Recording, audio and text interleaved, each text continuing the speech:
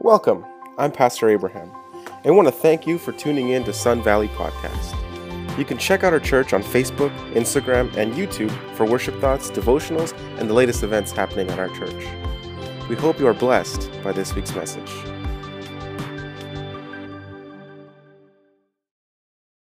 But good morning. We want to welcome you to Sun Valley, where we believe in growing faith, building community, and in the hope of Jesus. And so today we are continuing with our series, our journey through the Bible, from Genesis to Revelation. This is our series called The Greatest Story, the Unexpected Narrative of Jesus. And through this series, we explore some of the major and minor stories and writings of the Bible. And we call it the unexpected narrative of Jesus because we may at times forget that every story and every page in the Bible serves to this singular purpose of pointing us both to God and to the work that Jesus does for us. And so as we dive into these different books and stories and writings, we begin to unravel this carefully crafted tapestry that demonstrates this tremendous love of God, this love of Jesus that is written through every page and through every generation, through every age and every moment of history of God's people in the Bible.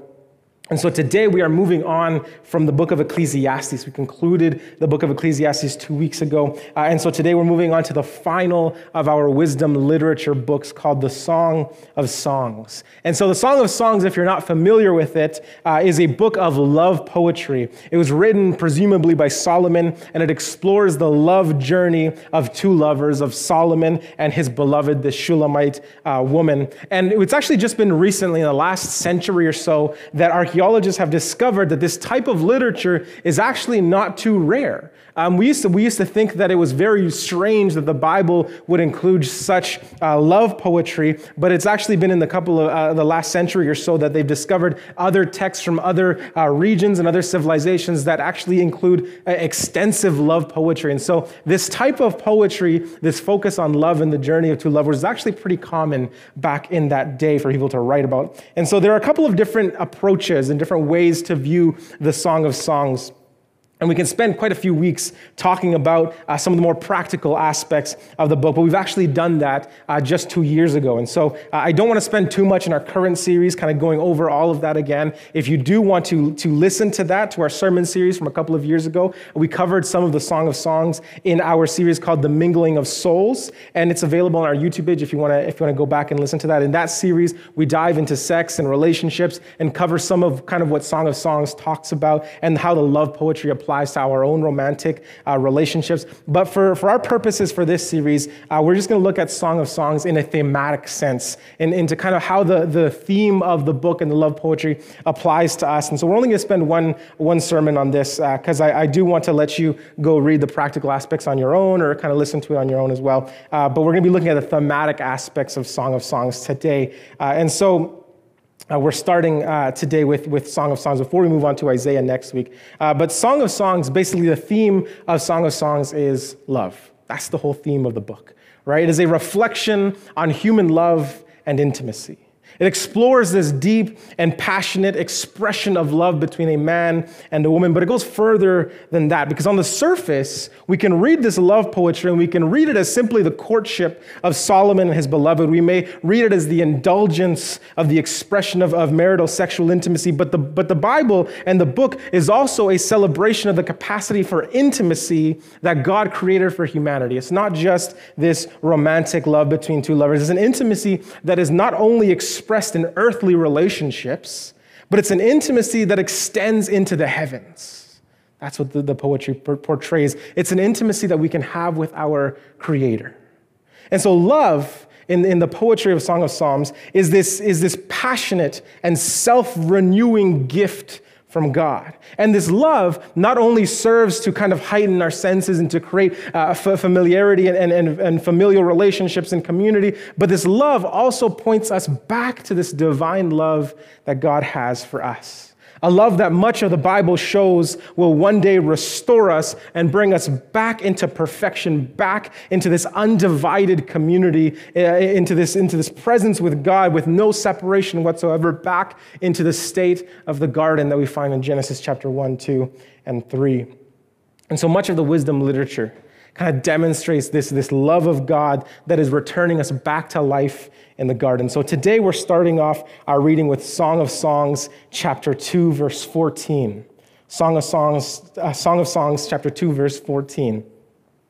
And so verse 14 starts like this. It says, "My dove in the clefts of the rock, in the hiding places of the mountainside, show me your face. Let me hear your voice, for your voice is sweet and your face is lovely.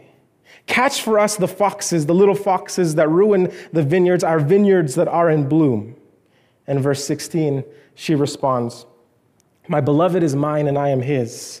He browses among the lilies until the day breaks and the shadows flee. Turn, my beloved, and be like a gazelle or like a young stag on the rugged hills." Chapter 3, verse 1. "All night long," she continues, "on my bed I looked for the one that my heart loves. I looked for him, but I did not find him. I will get up now and I will go about the city through the streets and through the squares. I will search for the one that my heart loves. So I looked for him, but I did not find him. The watchmen found me as they made their rounds in the city. Have you seen the one my heart loves?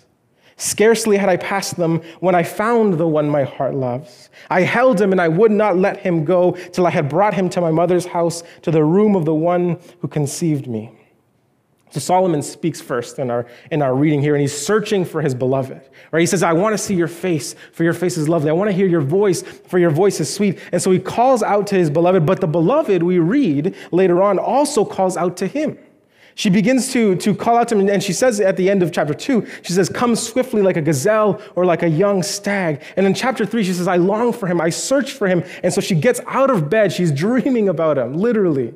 And she gets out of bed and she goes and she searches for him in the city, among the city squares. She goes through the streets. She goes out crying out, asking the watchmen of the night, asking them if they had seen the one that her heart loves. And upon finding him, she embraces him, she holds him tight, and she never lets him go. And so throughout the Song of Songs, we see this reciprocal love between the lover and the beloved, between Solomon and the Shulamite woman. And both spend, throughout the poetry, a considerable amount of time and energy searching for the other. Both have this love that is not dormant or stagnant, but a love that is vivacious, that is energetic, that is bold, that is active. And in Proverbs, we see Solomon using this analogy to compare the pursuit of wisdom being the love of God, the fear of God, the obedience to his commandments, living well. That's what wisdom is. And so Solomon says pursuing wisdom is like pursuing a noble, virtuous woman. It's like courting a noble, virtuous woman. And so we can find this same idea thematically portrayed in the Song of Songs. We can read this poetry as a beautiful expression of human divine or human romantic love, but we can also read it as a search for divine love, as a search for wisdom, for God. And no matter what role we find ourselves in this poetry, whether we see ourselves as Solomon, as the lover pursuing the good woman like Proverb puts it, or whether we see ourselves as the bride of Christ, being sought after by Christ the groom like the Gospels later see it, we find something beautiful in this love poetry. And that's our first lesson today. Our first lesson is this: love searches for us.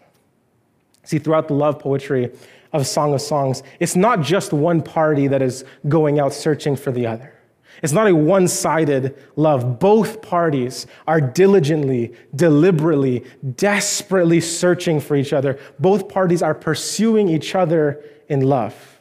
See, every human being has ingrained in them a desire to love and to be loved. And whether it's in romantic relationships between lovers and spouses, whether it's in familial relationships between siblings, parents, or other family members, whether it's with our friends, the people that we decide to surround ourselves, we all strive to love and be loved. We're all searching for love. We're all searching to give love, to receive love. But it's not just humanity that yearns for love. It is also God who yearns for love. You see, perfect love is expressed in community, in plurality. You cannot love by yourself. right? You cannot love by yourself. You need others to love. The very nature of love requires another. And this is evident in the doctrine of the Trinity, this triune, plural nature of God that expresses and receives loves in its own plurality. It is evident in the creation story found in Genesis 1 and Genesis 2 when God looks at Adam and he says, it is not good for man to be alone. So he creates the other, the reciprocal, the Eve, the woman, so that love can be expressed, given, and received. You see, love expresses itself in community among others.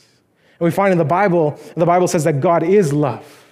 And so God is expressed in community. And what we find in the love poetry of the Song of Songs is that there is a mutual passion and desire for each other. There's a desperate longing and an active searching that happens on both ends. And so we find, too, that it's not just us who may be searching for God at times in our lives, but it is God who is searching for us. He goes out into the streets and he calls out. He is looking high and low for his beloved. He is looking for each and every one of us. You see, God does not sit far away, enthroned in some heavenly throne room, distant from humanity. No, God is out there. God is here looking for us. He is searching not just to be loved, but to give love, to love us. You see, God is working in the world around us so that each of us, so that his creation, the creation that he holds so dear, might find itself in loving relationship that is communion with God. In fact, God didn't just love and search for us. God literally came down to earth in human form. He literally came down in the personhood of Jesus so that he could obliterate the division that is caused between us and our creation. See, Jesus came in love, searching for us, so that through love, through his sacrifice, through his resurrection and his death, that death in the grave might be completely defeated and our sins forgiven.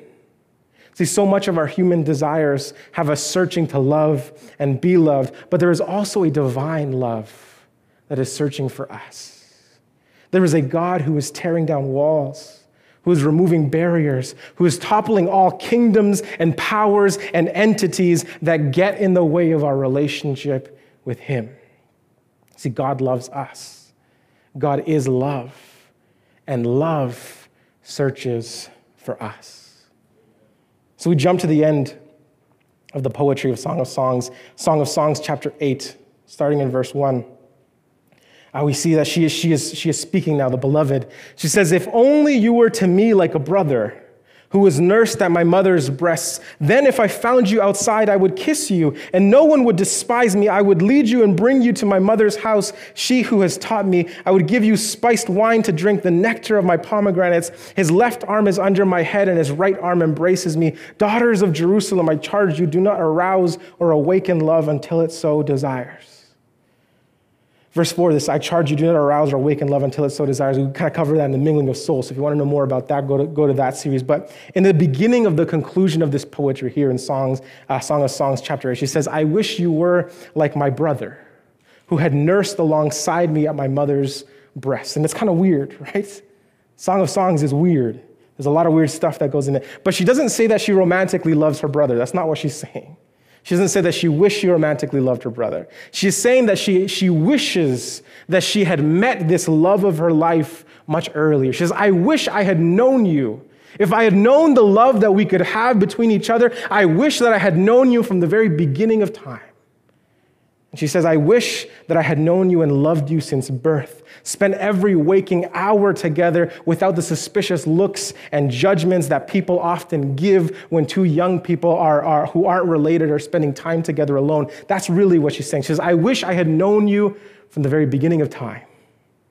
And she continues in verse 6. She says, place me like a seal over your heart, like a seal on your arm, for love is as strong as death. Its jealousy unyielding as the grave. It burns like a blazing fire, like a mighty flame. Many waters cannot quench love. Rivers cannot sweep it away. If one were to give all of the wealth of one's house for love, love would be utterly scorned. So here she proclaims, our love is eternal. Our love is never ending. Our love is unyielding. And she says that the love for her, that she has for this man, the love that she has for this lover is so wonderful that she wishes not only would it last into the future, into all of eternity, that it would have begun long ago as well. She wishes that this present love that she experienced would extend further into the past and even much further into the future. And she says, love is as strong as death, unyielding as the grave, burning like a blazing fire that cannot be quenched by many waters. And she says this, like a mighty flame. At least that's what we read in the English here in the New International Version. But what she literally says, she says that love's power, love's ardor, love's radiant heat is like the flame or like the fire of Yah. That's literally the wording she uses. She says like the fire of Yah, like the very flame of Yahweh, she says. So we see in the Old Testament, she's referring to a lot of different things. In the Old Testament, Yahweh appears as fire multiple times. Yahweh shows up as this burning bush for Moses, so brilliant that Moses saw it from the very bottom of the mountain, so holy that Moses had to take off his sandals before he could even approach the flame. And Yahweh shows up again in this blazing fire in Exodus that covers the entire mountain of Sinai as he gives these commandments to Moses, a fire so blazing hot that the people couldn't even come near it. God said, set a perimeter because this fire is so hot that anyone who comes near it might face death. And then Yahweh again shows up on the fire on Mount Carmel in response to Elijah's prayer. This fire so blazing hot that it obliterates the rocks and the sacrifice that were soaked in gallons and gallons and gallons of water. See, God has shown up in this supernatural, this all-powerful flame, and this is the flame that the poet compares love to. She's saying not just our love. She's not just saying the love that we have, but she says love in general. Love is as blazing hot as the flame of Yahweh, a flame of Yahweh that cannot be extinguished, a flame that shines through the darkness, a flame that burns through death and the grave and continues to keep on burning. And here's what we find in our second lesson today. Our second lesson is this: love is stronger than death. Love is this transcendent power. Love is the strongest force in the universe. Love transcends time and space. Love can bridge the span of distances. It can hold out the test of time. We can hold on to people. We can hold love for people even after they're gone. We can hold love for people who aren't in this room, who might not even be in this continent even. Love inspires us to great feats. Wars are fought over love. People give their lives for love of their country or love of others. See, love cannot be overcome by death. It cannot be quenched by rushing water, she says, or the depths of the sea. Love cannot be drowned out by darkness or swallowed up by the grave. Love in itself is an eternal flame. And we find in the Bible that it says God is love. And so love is the very flame of Yahweh. It is the passion and the burning and the holy brilliance of the Creator. And this love that God has towards us is not the kind of love that waxes and wanes, the kind of love that increases and decreases over time, over actions, over deeds. God's love for us is not a response to physical proximity. It is not a response to time spent together. It is not a response to our good deeds. God's love for us is entirely independent of anything that we do. Did you hear that? God's love for you is entirely independent of anything that you do. This passionate, this burning, this all-consuming, unquenchable love is constant and consistent. It does not change. It does not diminish. It does not take a break. And Paul talks about this love of God in Romans chapter 8, when he says that neither death nor life, neither angels or demons, neither powers on heaven or on earth or in all of creation can separate us from this love of God. You see, God never changes in how much he loves you. He has, does, and always will love you. It is who he is. His love is deeply embedded. It is intertwined into God's glory. Because as great and as powerful and as holy as our God is, so too is God's love for us. In fact, his love is so strong that it completely shattered the bonds of death. His love is so strong that it drove Jesus, the embodiment of God's glory and love in human form, to selflessly give up his life for us. You see, Jesus could not stand to be separated from us by sin, and so he submitted his life to the grave to be a sacrifice for us. His love was so strong, his holiness so powerful, that he broke through death's power to unite us to him once and for all. See, the poet says that love is as strong as death, but love is not just as strong as death. Love is stronger than death.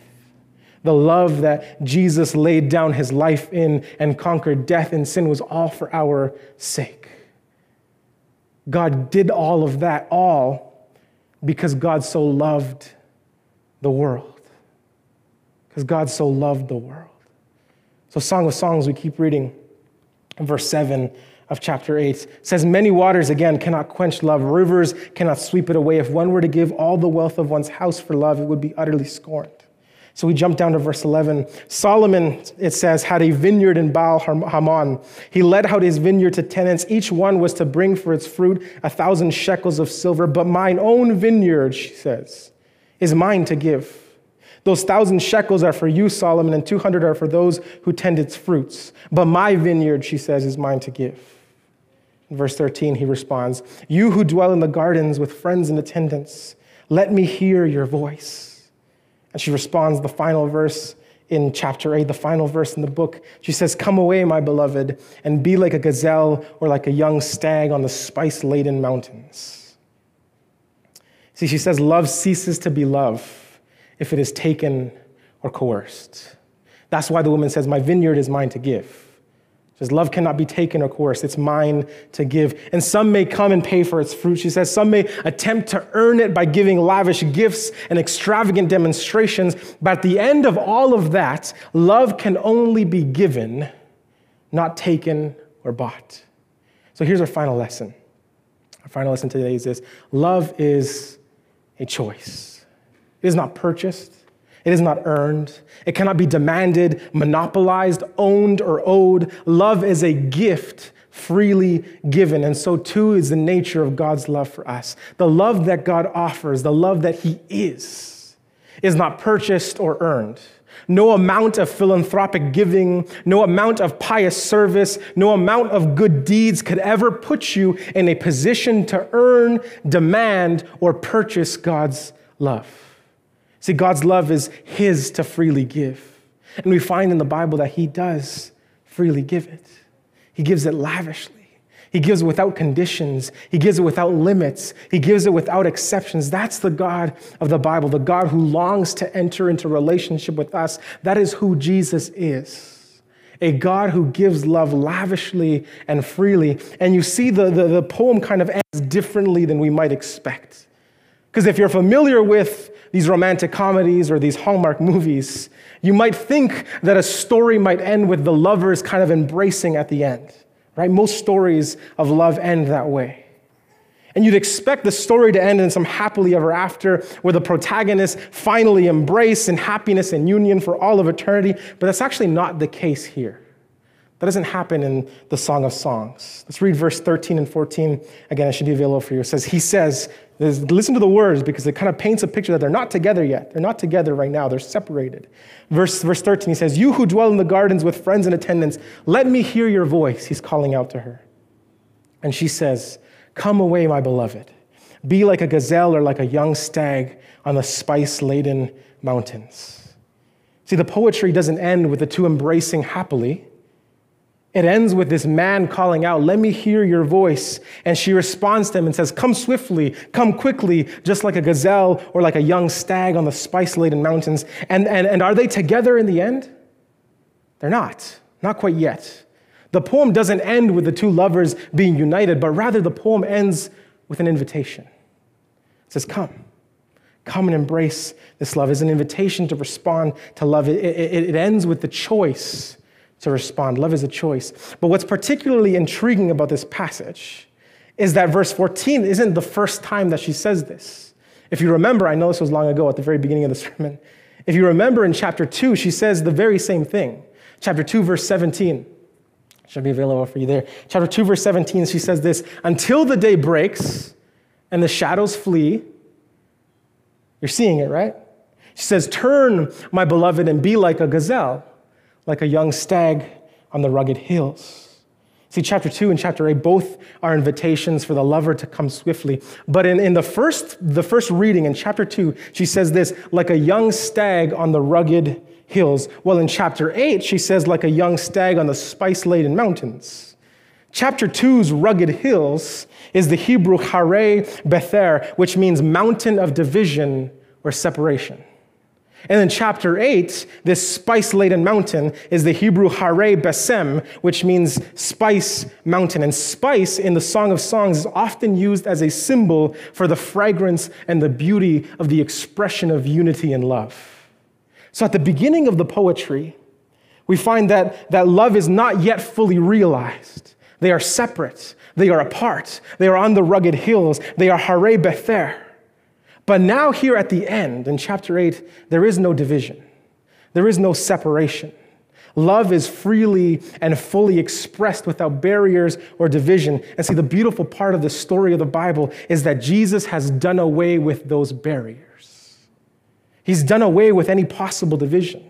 See, the shadow of death, of sin that hangs over us, Jesus has done away with that. The threat of the grave is no longer present. We are no longer divided from God. We are no longer separated from Him because of our sin, because of the work that Jesus has done on the cross. See, in the beginning, the lover calls out, come quickly, even though we are divided. In the end, the lover says, come quickly, there's no longer any division. This is the story of the Bible. Jesus says, I long to enter into relationship with you. I long to be in communion with you, but there is a division that is created by sin.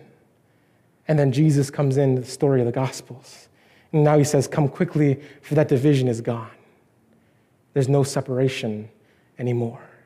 There's no barriers. I want to invite the band to come on up as we begin to close. You see, through the cross, Jesus has brought justice and forgiveness. Jesus has wiped the slate clean, and nothing that we could do would ever extinguish his love for us. And you see, the poem ends with an invitation. And Jesus extends that same invitation to us to respond to his love with our love, because love is a choice. And we get to choose how we respond to God's call of love. You see, love is not passive. It is not passé. It is not indifferent. It is out there desperately searching for us. You see, it calls out in the streets. It searches through the city. You see, love searches for us. In the love poetry of Song of Songs, both parties, they're looking for each other desperately. And in relationship with God, it is not just humanity that longs for a Savior. It is the Savior who longs for us too. See, God moves heaven and earth. God conquers death and the grave, all to love this broken and fallen humanity. See, God leaves the 99 behind to find the one that is lost. And love is this eternal, inextinguishable flame. It is the very flame of Yahweh. And love is stronger than death. Love cannot be bound or restrained. Its light cannot be drowned out by darkness. Its flame cannot be quenched by many waters. Its life cannot be stolen by the grave. God's love is far stronger than the grave. In fact, it conquered it. God's love is laid down through his life to redeem you and I. But God did not lay down his life to force us to choose him. No, love is a choice. Jesus has removed the barriers. He's removed the separation that is caused by sin. Jesus has made it possible for us to completely immerse ourselves in communion and relationship with our Creator. But the call is out there. The poem doesn't end with the two lovers united. The poem ends with this invitation. So our story is the same. There is an invitation. See, God doesn't rope us in with this threat of damnation and hellfire. God doesn't demand love or else, but rather God removes the barriers. God removes the division. God removes anything standing in the way between us and him, and he says, come. He extends the invitation. And the story of the Bible teaches us that we get to respond, that we get to choose to give love back through our actions, through our deeds, through the way that we relate with others in our community, through the way that we express the love and the mercy and the forgiveness of Jesus all around us. We get to determine how we respond to this invitation, this reckless and boundless and limitless love of God. This God that leaves the 99 behind, all to save you. Amen.